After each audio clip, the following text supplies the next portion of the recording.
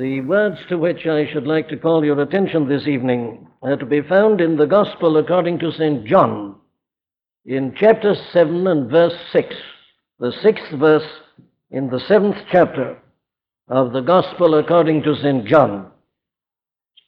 Then Jesus said unto them, My time is not yet come, but your time is always ready. Now, in order to remind you of the context of that statement, let me read again from the first verse of this chapter. After these things, Jesus walked in Galilee, for he would not walk in Jewry, because the Jews sought to kill him.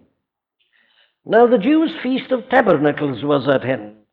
His brethren therefore said unto him, Depart hence and go into Judea, that thy disciples also may see the works that thou doest.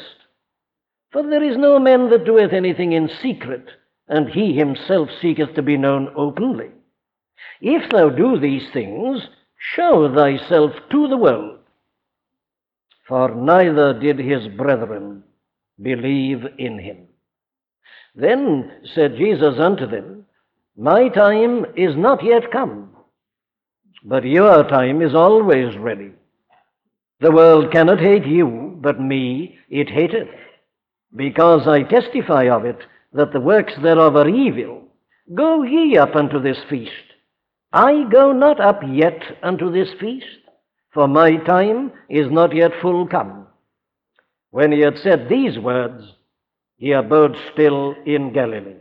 But when his brethren were gone up, then went he also up unto the feast, not openly, but as it were in secret. But I want in particular this evening to deal with the statement in this 6th verse. My time is not yet come, but your time is always ready. We come back, in other words, to a further consideration of this incident recorded here at the beginning of this 7th chapter of the Gospel according to St. John. This tragic picture of the way in which the Lord Jesus Christ was misunderstood,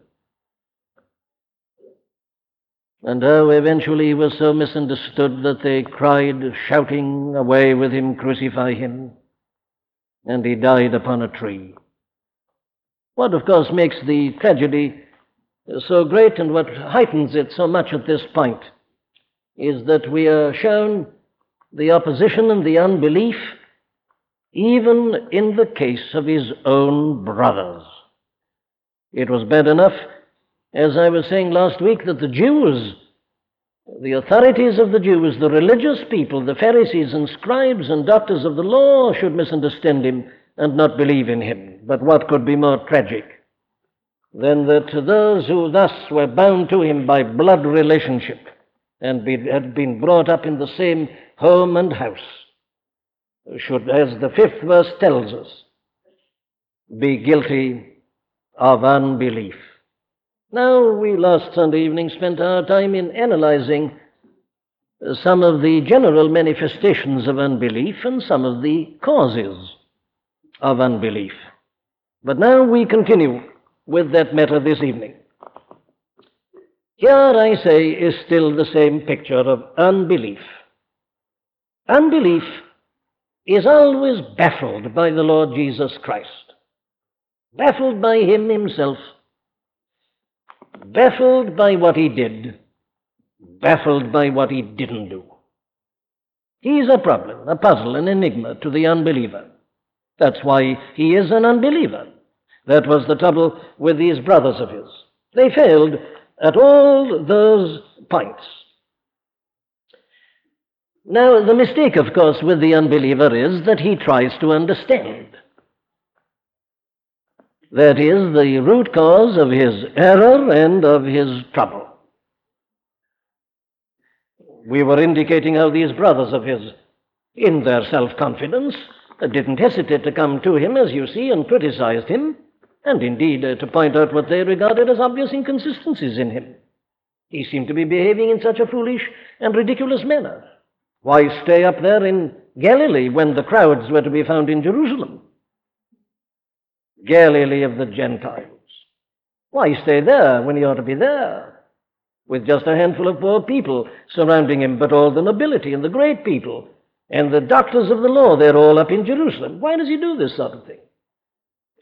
They say the thing is almost ridiculous. On the one hand, you claim that you have come as a great messenger and deliverer, and you have got a message for the whole world. Well, they say, if that is really what you do claim, well, why don't you go up to Jerusalem and do it? There is no man that doeth anything in secret, and he himself seeketh to be known openly. You're seeking to be known openly? Well, then, if so, why not go to the place where you'll get the maximum publicity? Why not go up to Jerusalem? Why stay here in Judea? Now, there they are. You see, they are self-confident. They not only criticize him, they don't hesitate to give him advice and tell him what he ought to be doing. Now, that's typical of the whole attitude of the unbeliever as we saw it last Sunday night. He's the judge, you see, of the revelation, the judge of the Lord Jesus Christ. He ought to do this, and he should be doing that, and he shouldn't be doing this other thing. That's his attitude, and that's the root cause of his trouble. He's trying to understand him, and he cannot understand him. His brothers thought they could understand him, but they couldn't. The word which comes, therefore, to the unbeliever from the New Testament is this: give up trying to understand. And instead of that, begin to listen. These men did all the talking. It's only now that our Lord is given an opportunity of addressing them. He just stayed up in Galilee, as we are told.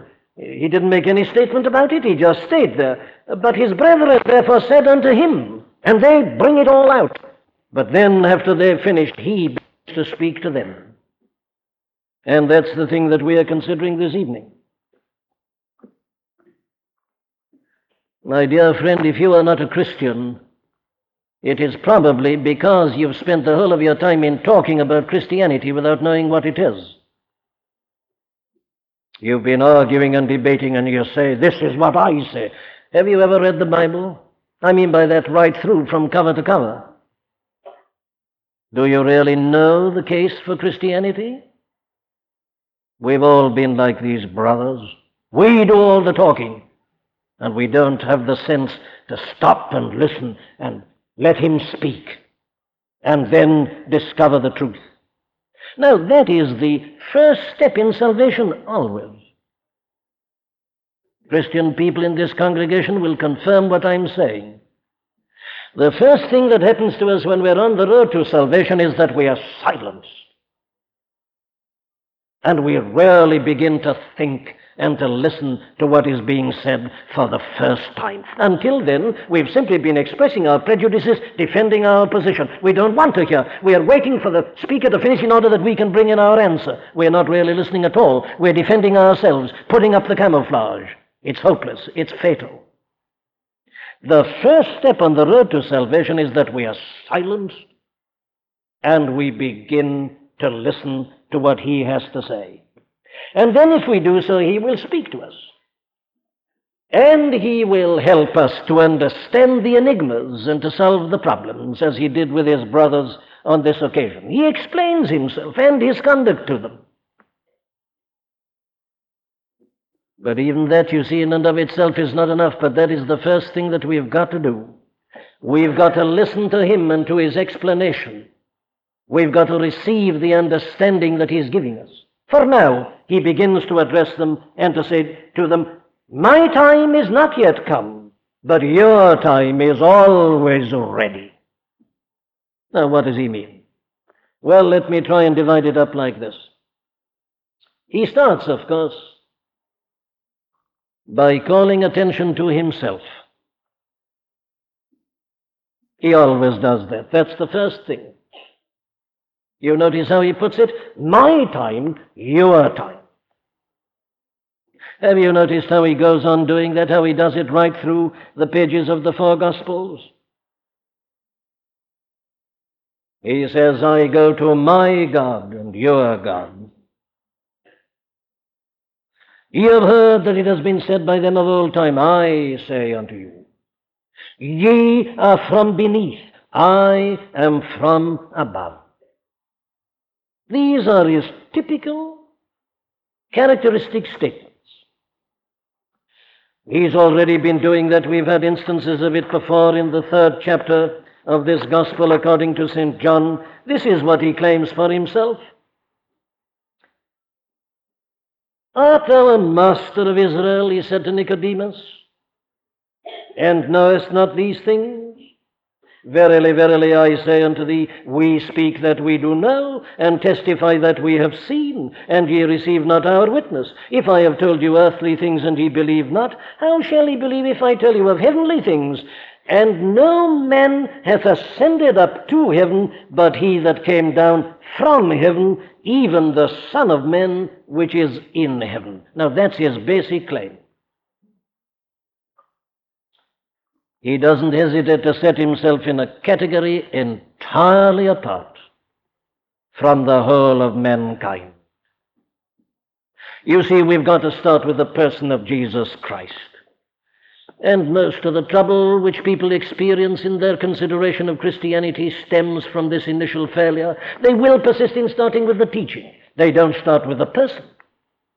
But we have to start with the person. So he gives his brethren this kind of shock. They've been talking to him easily and familiarly. Our brother.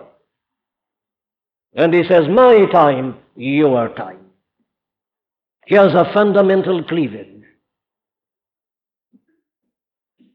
In other words, we are standing face to face with this central and most vital fact of all, that Jesus of Nazareth is the eternal Son of God. Therein lies the uniqueness of this Christian message, this Christian faith. This isn't a teaching amongst teachings. What is it? Well, this is a revelation from God, the God who spoke in times past to the fathers, through the prophets and in other ways and means, hath spoken in these last days unto us in his Son, who is the brightness of his glory and the express image of his person. The staggering, astonishing, amazing thing that the everlasting Son of God has been here in this world in the flesh, in the likeness of men, in the likeness of sinful flesh.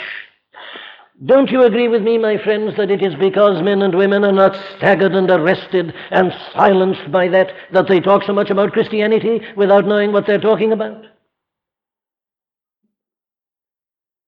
You read these Gospels, and you will find that the people who received salvation and came to rejoice in him are those who came to him seeing or feeling something about him which was unique and listened to him, sat at his feet.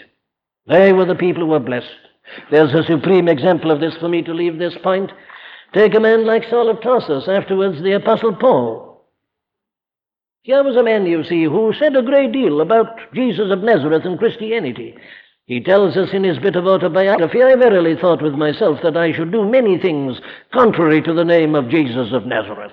And he had waxed eloquent about this new sect, this teacher, this nobody, this carpenter who'd never been trained as a Pharisee, who had set himself up as an interpreter of the law, and who'd gathered a rabble of ignorant people round and about. He'd said tremendous things about this, and he'd expressed his opinion, and he'd quoted Scripture, and the whole thing was plain and clear. He'd demolished Christianity.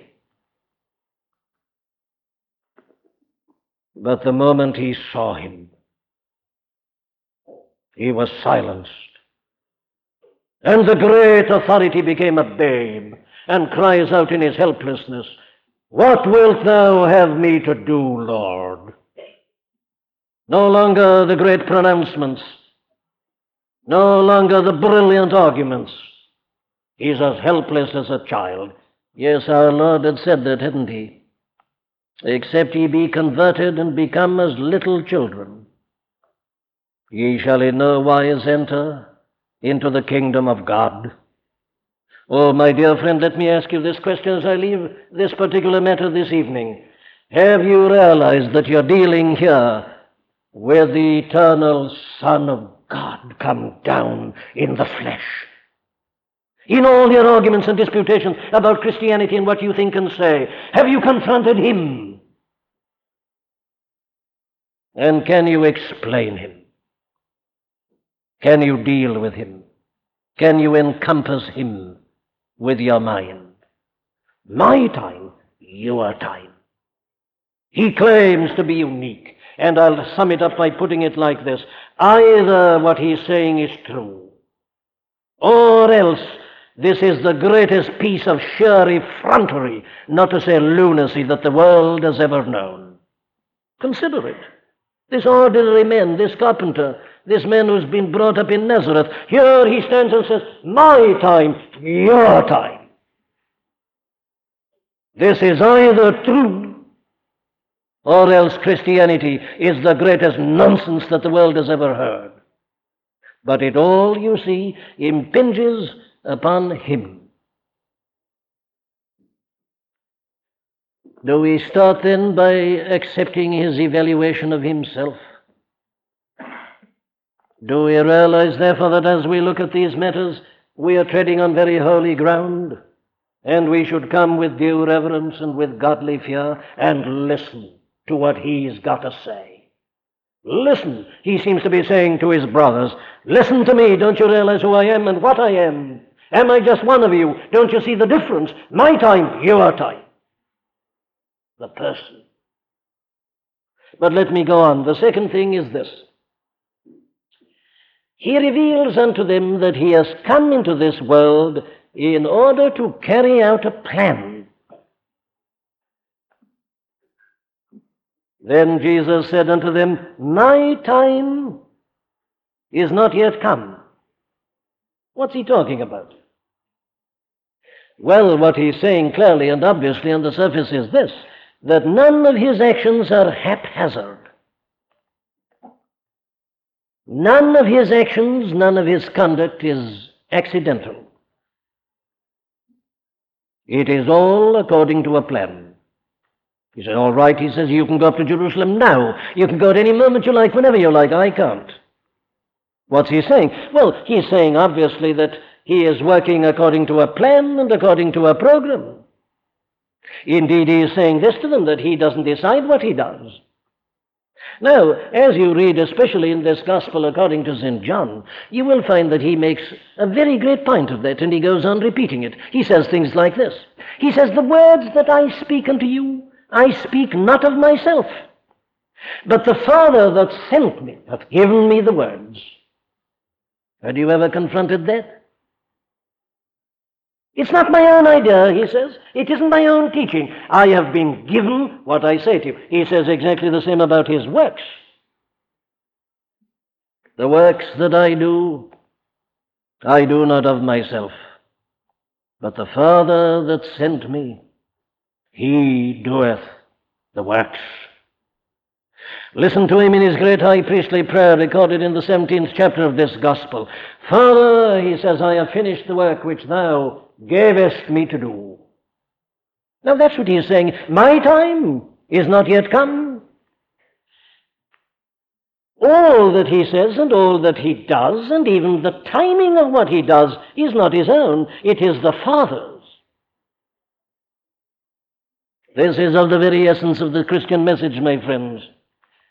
The Lord Jesus Christ, the Son of God, came into this world to carry out God's plan.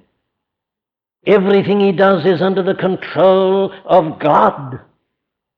Do you realize that what we have recorded in the pages of these four Gospels, it is explicated in greater detail in the book of Acts and in the epistles, is this, is a plan which God planned before the very foundation of the world with respect to this world.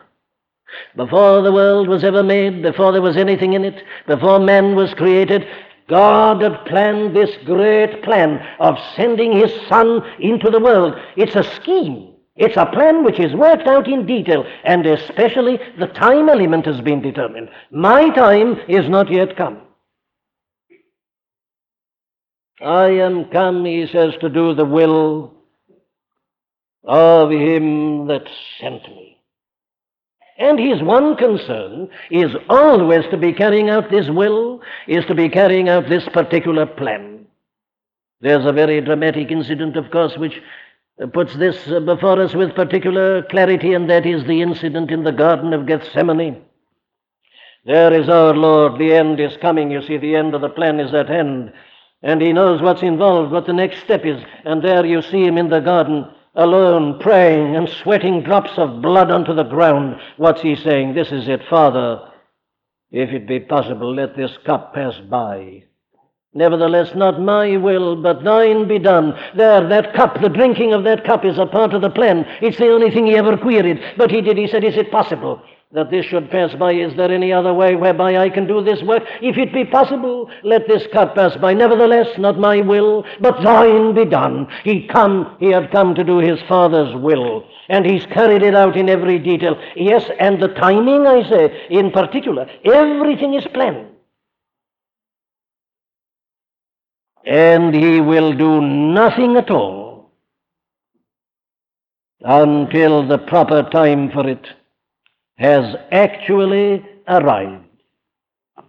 Now then, it is this, I say, that gives us the key to the understanding of his extraordinary behavior, which on the surface appears to us, as it did to his brothers, to be so utterly contradictory. Listen to this.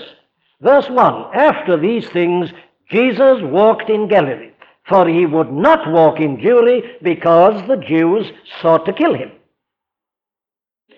Now then, he justifies that and repeats it in this 6th verse. My time, he says, to go up to that feast is not yet come. And yet what I read in verse 10 is this. But when his brethren were gone up, then went he also up unto the feast, not openly, but as it were in secret. He doesn't go up. He explains why he doesn't go up, and then he goes up.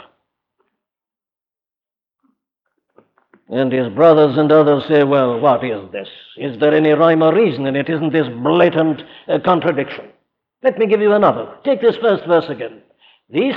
After these things, Jesus walked in Galilee, for he would not walk in Jewry because the Jews sought to kill him. Later on, this is what I read. He set his face steadfastly to go to Jerusalem. His followers pleaded with him not to go. They said, that fox Herod desireth to kill thee. They said, don't go up there. You know perfectly well that if you go there, you'll be arrested. That Herod is plotting against you, and the Pharisees and scribes of John. And yet he set his face steadfastly to go to Jerusalem. He wouldn't go to Jerusalem because the Jews sought to kill him. He goes deliberately, sets his face steadfastly to go to Jerusalem, and cannot be dissuaded from going. How do you reconcile these things? Well, there are many other illustrations and examples of the same thing. Do you remember what we are told in the 2nd chapter of this gospel? He was at the marriage feast in Cana of Galilee, you remember, and suddenly they ran out of wine. And his mother said to the people present, go and ask him. He'll provide you with wine. Go and ask him. And you remember the answer he gave. He turned to his mother and he said this, Woman, what have I to do with thee? Mine hour is not yet come. And then in a few moments he turned the water into wine. How do you explain that sort of thing? What exactly does it mean? Let me give you another. You'll find it in the 11th chapter of this gospel, the case of Lazarus, who was a great friend of our Lord. And Lazarus was taken ill. And his sisters sent unto him, saying, Lord, behold, he whom thou lovest is sick. But listen, when Jesus heard that, he said, This sickness is not unto death, but for the glory of God, that the Son of God might be glorified. Now Jesus loved Martha and her sister and Lazarus. Then listen. When he had heard, therefore, that he was sick, he abode 2 days still where he was. I ask you, is there any sense in it? He loved Lazarus. He loved Martha and Mary. They send him an urgent message saying, Lazarus is ill, he's desperately ill, he's on the point of death. But the 6th verse says, when he had heard, therefore, that he was sick, he abode 2 days still in the same place where he was. And then later he went up. Well, I could keep you at great length with these apparent contradictions, these so-called inconsistencies. But there are many others. Listen to this. Here he is healing miracles, performing his healing miracles, and the crowd gathers, and they're listening intently and hanging upon his lips. And when he sees that, he deliberately goes away and begins to work in another city.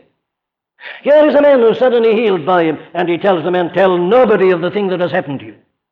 You say, what is this? Were not his brothers perfectly right? He seems to be attracting attention by his miracles. He seems to want to have a crowd and preach, and yet the moment he gets it, he walks away. Here he heals a man and tells him, don't tell anybody a word. Keep this, as it were, to yourself.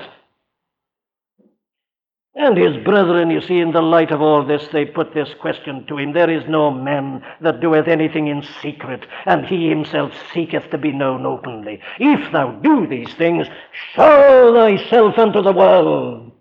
Be consistent. Well, now then, our Lord, I say here, is answering these questions and showing that far from being any inconsistency, he is just working out according to the great plan of God. My time is not yet come. What's he mean? Well, what he means is this. If he had gone up with the crowd and the procession to Jerusalem, his coming would have been well known and advertised. There would have been a demonstration because the people were beginning to become interested in him. And that undoubtedly would have led to his immediate arrest, and he would immediately have been put to death. But the time of his death had not yet arrived. Later on, he went up to Jerusalem in the most public manner possible.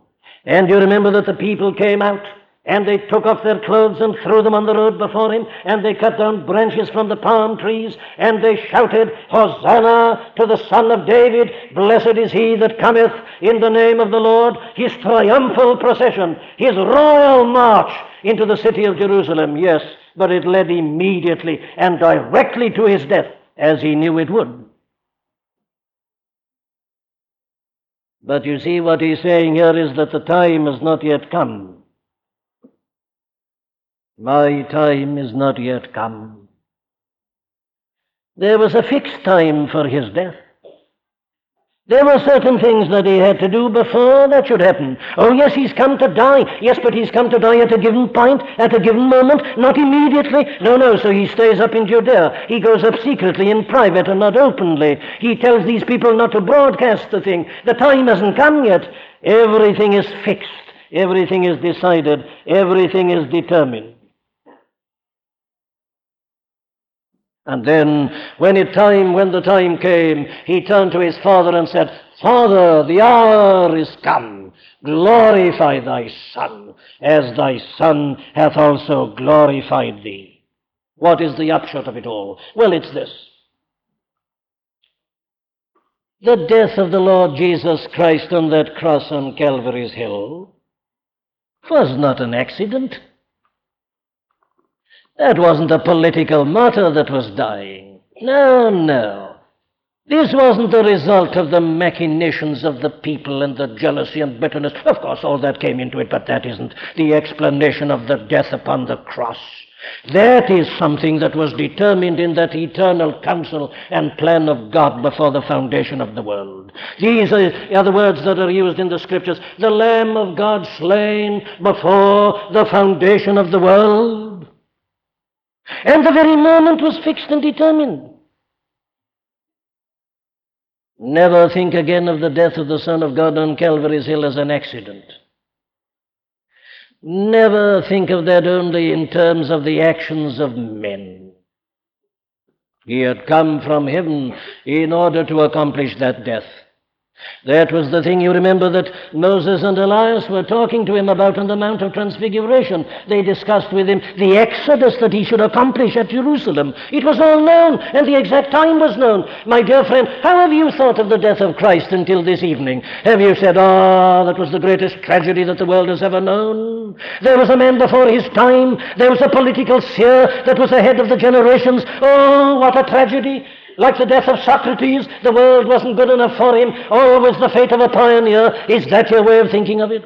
If it is, you've never understood it. You're as blind as his own brethren were. My time is not yet come. I'm not going up now, he said, with you. I'm not making my triumphal procession now. That's got to come, but not yet. I know what I'm doing. I have come to die. Yes, but in my way and at the right time. Did you know, had you realized and believed, that the cross of Calvary and the death of the Son of God upon it was something that was planned and determined by the eternal God in his great plan and scheme of redemption before the foundation of the world? My time. I'm doing the Father's will. And it ended in his putting himself as a lamb at his disposal, that he might become the Lamb of God that taketh away the sins of the whole world. Let me hurry to my next point, which is this. This plan which he has come to carry out is a plan that is entirely different from what the world expects. It is something which the world cannot understand. He, the Son of God, has come into the world, I say, to carry out a plan determined before the foundation of the world. Yes, and it is a plan that is absolutely different from and contradictory of everything that men had ever thought or imagined. It is something that men cannot understand. Where do you find that, says someone? Listen. My time is not yet come, but your time is always ready. Now, what's he mean by that?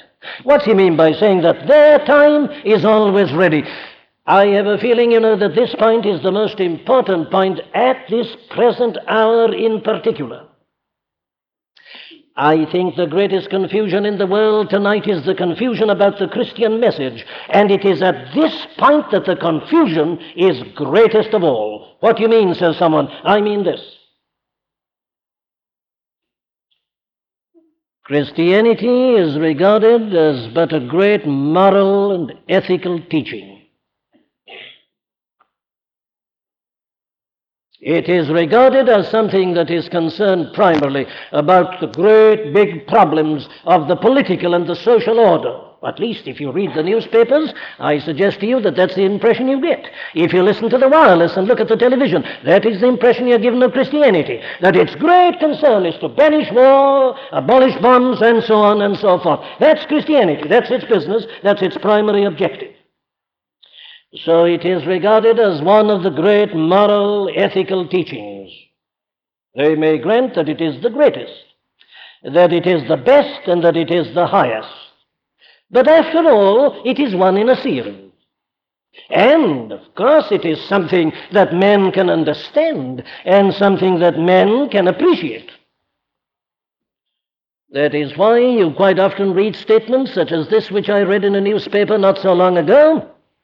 It said the work of the church and of Christianity is rarely being done today by people who don't claim to be Christians at all. It said the real work of the Christian church in this matter of war and the bombs and so on is being done by people like Bertrand Russell and A.J.P. Taylor and J.B. Priestley and so on, all of whom are infidels and skeptics and deny the Christian faith and pour scorn upon it and spit upon it. But that is what is being said, that they are doing the work of Christianity. And there are those who in the name of Christianity align themselves with them.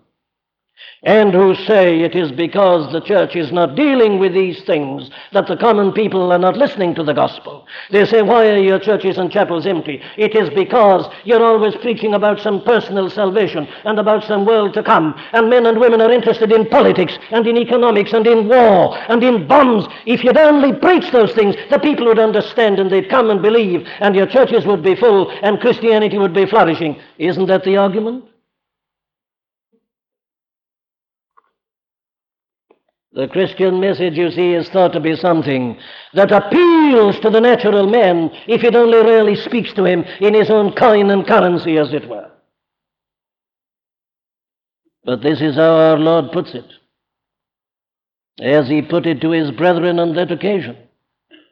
My time is not yet come, but your time is always ready. What does he mean, I ask? Well, this is the answer to that. That was the very position which his brothers took, the position that is so popular today. Why don't you come and say it, they say. Then the people would realize and understand, and they'd be with you. That's exactly the argument which his brothers used. And what he says to them is this: my time is different from your time. Doesn't matter when you go up. Because whatever you may say, there's nothing new about it.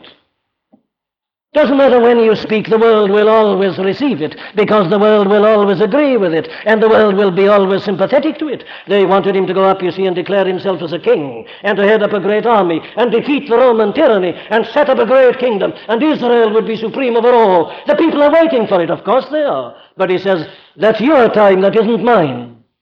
Your time is always ready. Get up and say things like that and people will always listen. If the church talks about slums, and if the church talks about money, and if the church talks about, the people will listen. They understand and they'll applaud. Of course they will. That sort of time is always ready.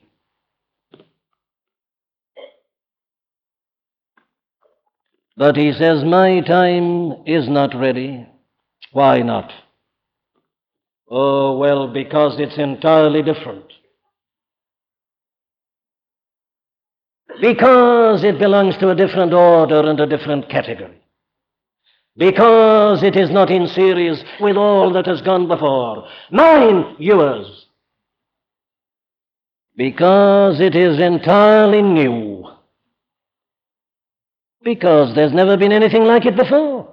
Oh yes, the time of the other things is always ready. The world is familiar with them. And there it is. But not this. This is new. This is unexpected. This comes in from above. The world is not always ready for this. Indeed, he goes further and he says, the world doesn't understand it. You go up, he said to his brothers. Say what you like, do what you like. Everybody will understand you. Your time is always ready. You don't need any interpreter. But you know, he says, the world doesn't understand me and my message. It doesn't understand what I'm talking about. Did you hear Paul saying it in 1 Corinthians 2? The natural mind receiveth not the things of the Spirit of God, for it is foolishness unto them. Neither can it, for it is spiritually discerned. Here was the Son of God in the world, and the princes of this world didn't know him, for had they known him, they would not have crucified the Lord of glory. The preaching of the cross is to them that perish foolishness. To the Jews it's a stumbling block, and to the Greeks it is nothing but sheer folly. My time is not come. Your time is always ready. Of course there may be a new philosopher. He may have a new emphasis. Yes, but after all, he's like all the other philosophers. It's only a little bit of a difference in accent, a little bit of underlining here or there. It's not absolutely new, but his is. My time, your time is always ready, but not mine. This is not only new and unexpected. This is not only something that the world cannot understand. The world doesn't like it. The world hates it. The world cannot hate you, but me it hateth. It cuts across all our categories. It demolishes all our philosophies. It's absolutely strange, something the world has never seen or heard of before. My time, yours is always ready, not mine. Mine is something revolutionary, and it has to come in God's way and in God's time. What's he talking about? Well, that is his way, you see, of defining his gospel, emphasizing its utter absolute uniqueness, its difference from everything else. What is it? Is it a social scheme, a political scheme? Is it something about international conditions? Is it some protest that any sort of man can make, whether he's Christian or not? No. What is it then? What is this thing, this unique thing he's talking about? Well, I'll tell you. It's the incarnation. The message of Christianity, as I've been emphasizing at the beginning, is to say that when the times were fully come, God sent forth his Son, made of a woman, made under the law. No, not some improved political or social or ethical scheme or system. No. But the coming into the world of the Son of God. Are people ready to listen to that? Of course not. That doesn't get reported in the newspapers, does it? But if I were to preach about Nyasaland tonight, or make a strong protest about this or that, the papers would be interested. Of course, the time for that is always ready, but not for this. This comes out of eternity into time. Incarnation, the miracle of the incarnation, the virgin birth, the two natures in the one person. That's the thing. And then redemption. He hasn't come into the world to make protests. He's come into the world to save the world. Not to save it by improving it. No. It's to save it by taking its sins upon himself in his own holy body and bearing their punishment on the cross on Calvary's hill. Does the world understand it? It spits upon it. It ridicules it. It hates the blood of Christ. He knew what he was talking about. His time has not yet come. The time of the other things is always here. The world understands it, it's in series. But he has come to talk about and to bring redemption. He has come to make his soul an offering for many. He has come that God may lay upon him the iniquity of us all. He has come to be the Lamb of God that taketh away the sins of the world. Does the world understand? Why, his own disciples couldn't understand it and stumbled at it. When he first announced it even to them, Peter stepped forward impulsively and said, "This be far from thee, Lord. It shall not happen unto thee." And he rebuked him, saying, "Get thee behind me, Satan. For thou savourest not the things that be of God, but the things that be of man." Incarnation, redemption, broken body, shed blood. That's the message. Something the world knows nothing about. It doesn't understand it. It doesn't see its relevance. It feels that it's remote and has nothing to do with the urgent problems of the hour. But this is what he talks about, and he stays in Galilee and doesn't rush up to Jerusalem. What else? Regeneration. He hasn't come merely to teach men and to reform them and to improve them a little. He has come to give them a new birth, a new nature. His message is, "Verily, verily, I say unto thee, except a man be born again, he cannot see the kingdom of God." Your time is always ready. A man doesn't need to be born again to make protest against war and bombs and this and that. No. But a man must be born again before he can begin to appreciate this. Regeneration. And then he talks about his kingdom, the new kingdom he's going to set up, the church. Something spiritual and not material. Something belonging to the unseen, not the visible. My kingdom, he says, is not of this world.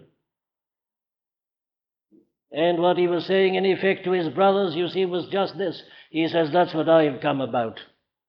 And that's why I'm not coming up now in public with you. You go up. You belong to the world and you think like it and they'll understand you. Say what you like. But you know the things that I've got to say, the world won't understand and it won't like them and it'll hate them. So I'm staying where I am until my time has come. I am not joining your procession, he told them. And he said further to them, you are not joining my profession. There are no atheists, there are no skeptics, there are no blasphemers in the procession of the Son of God. I do not march with the Priestleys and the Bertrand Russells, etc. No, no, the message that I have is a message they don't like. They hate it, they abominate it, they ridicule it. Christianity doesn't combine with that kind of thing. There is between that kind of thing and Christianity the gulf that is separated by my time, your time.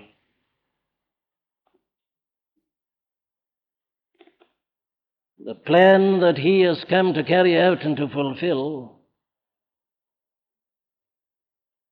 is a plan that the world is ignorant of and doesn't understand and doesn't like. But thank God I'm ending on this point. Listen. He carried it out in spite of men's sins and misunderstanding and their devilish unbelief. He had come to carry out the plan. And he wasn't deflected from it, and he could not be deflected from it. He came into the world to carry out God's plan, and he did carry out God's plan. His mother didn't understand it. His brothers didn't understand it. His own nation of the Jews didn't understand it. But thank God, though the whole world didn't understand it, though the disciples all forsook him and fled, he went on. And he carried it out alone. He trod the winepress alone. They all forsook him and fled. But thank God, he went on. The hour is coming, he said, and now is, when he shall all forsake me, and I shall be left alone. But though he was alone, he went on.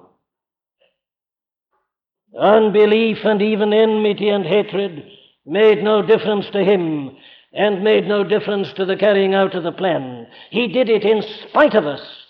And this is the most marvelous thing of all. He was doing it and he was carrying it out, not only in spite of this unbelief,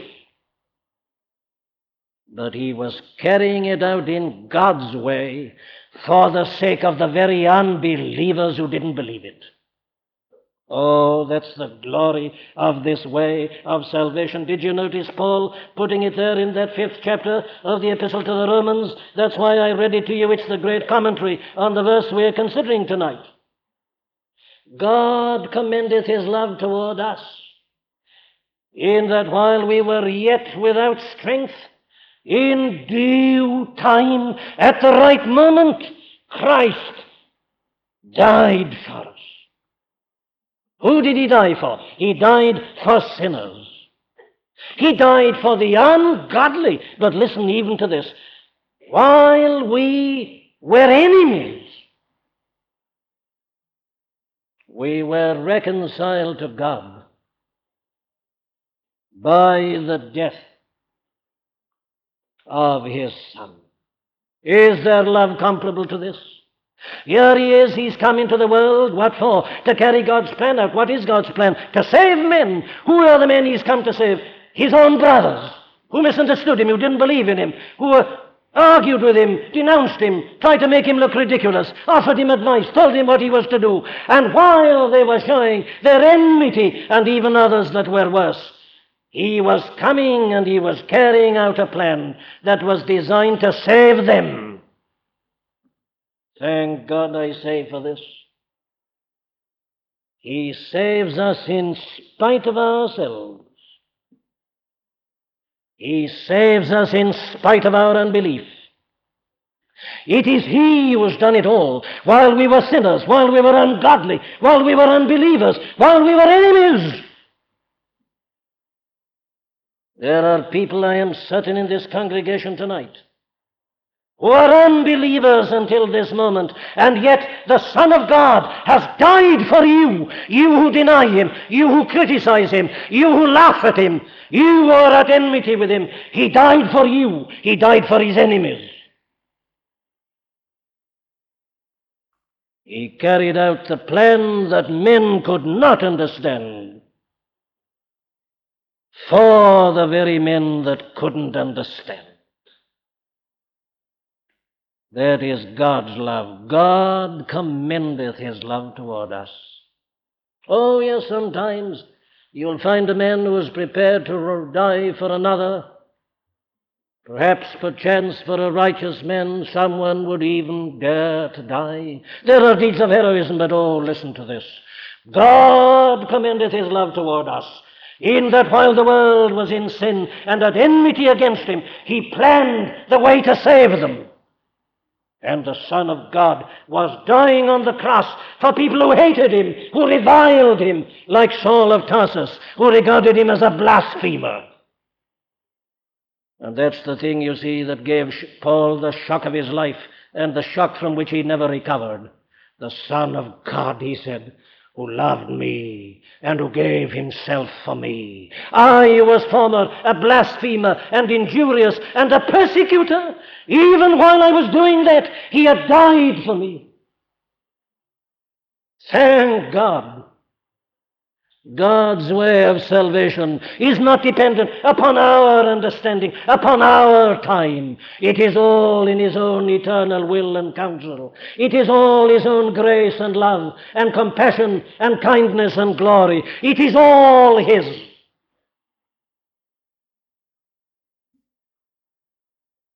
And before we can understand this and receive it and be saved by it, we need to have a new understanding. We need the operation of the Holy Spirit upon us. The natural man receiveth not the things of the Spirit of God. You need the Spirit of God within you, and then only you'll see it, and you'll see what, a mass of contradictions? No, the most perfect, glorious, harmonious scheme that the world will ever know of. The perfect plan of God. All who believe in Him and who are saved by Him glory in this, in the plan of redemption, in the perfect ordering, in the timing, above all in the death. In the cross of Christ I glory, towering o'er the wrecks of time, when I survey the wondrous cross. The Jesus that stayed in Galilee because the Jews wanted to kill Him, and then went steadfastly when the hour had come. Oh, how I thank Him for His obedience. He obeyed for me. He carried out God's plan to the smallest detail, that I might be rescued and redeemed. Thank God for His time, which is so different from our time. Thank God for God's gospel, God's way of salvation. It is a faithful saying and worthy of all acceptation that Christ Jesus came into the world, what for? To reform, to protest, to put an end to war, and to make a better world. No. Thank God, to save sinners, of whom I am the chief, and so are you. My dear friend, have you listened to Him? Have you listened to Him as He speaks about Himself? Have you hearkened to him as he tells you why he came into the world, why he behaved as he did, why he delayed, why he went, why he didn't, why he did? Have you sat at his feet? Have you looked at him? Have you heard him? And have you heard him saying that he has come into the world to introduce this grand redemption, whereby you, though you're a rebel against God and a vile sinner that deserves nothing but hell, may be pardoned and forgiven, reconciled to God, indeed become a child of God, and be enabled to look forward to the joys and the pleasures of everlasting and eternal bliss in his most holy presence. Amen.